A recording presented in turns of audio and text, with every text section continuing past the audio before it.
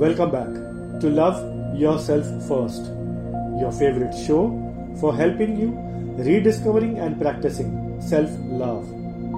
I'm your host, Meghal Adi, and I'm here today to speak about the contribution of good sleep towards our health. Well, we all are aware of certain basic facts about sleeping. We, however, haven't tried exploring the hidden benefits in these facts.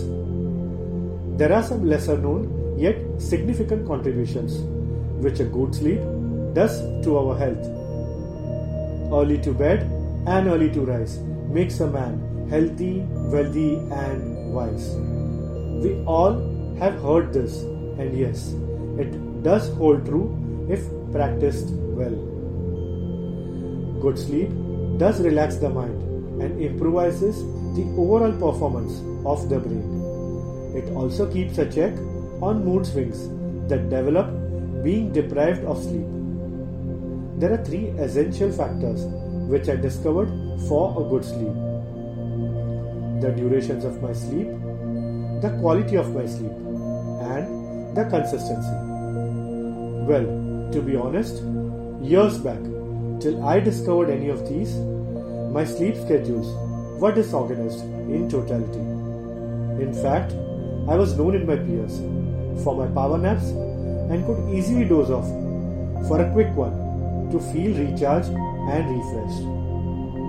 As much as power naps did contribute for a momentary charging up, I did realize the essence of having a disciplined sleep pattern.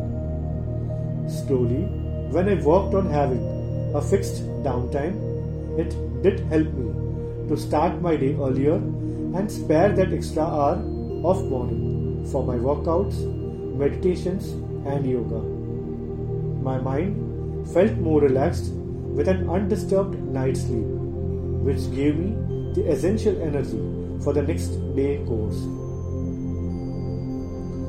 I could wake up at desired times without being dependent on an alarm clock to wake me up almost all the days till date. If you are facing issues with your sleep, it may be frustrating enough to know its importance, but simple things can help you improve your odds of a good night's sleep. I preferred reading a book than scrolling my mobiles and listening to subtle and soothing music sometime prior my sleep times to relax the mind and get a good sleep. Some simple breathing techniques like chi breathing and lower dantian also helped relaxing the mind and getting a sound sleep. Keep a check on your evening meals, and having a sufficient gap prior the sleep will also aid in a good sleep quality. Eat what your digestive system feels more comfortable with, and this would less hinder your sleep. Some people do have mental conditions that prevent them from getting sufficient quality sleep, no matter how hard they try. These problems are called sleep disorders. A common one is insomnia, which makes a person feel tired and unrested during the day. Such conditions need to be identified and addressed with a proper counsel and medications as and when needed on being persistent. Thank you for being a wonderful listener. Do connect with me to seek more information. I'll be glad to address you. I can be contacted through my Instagram page at LYF by Meghal or through Twitter and WhatsApp. Links available on my Linktree webpage.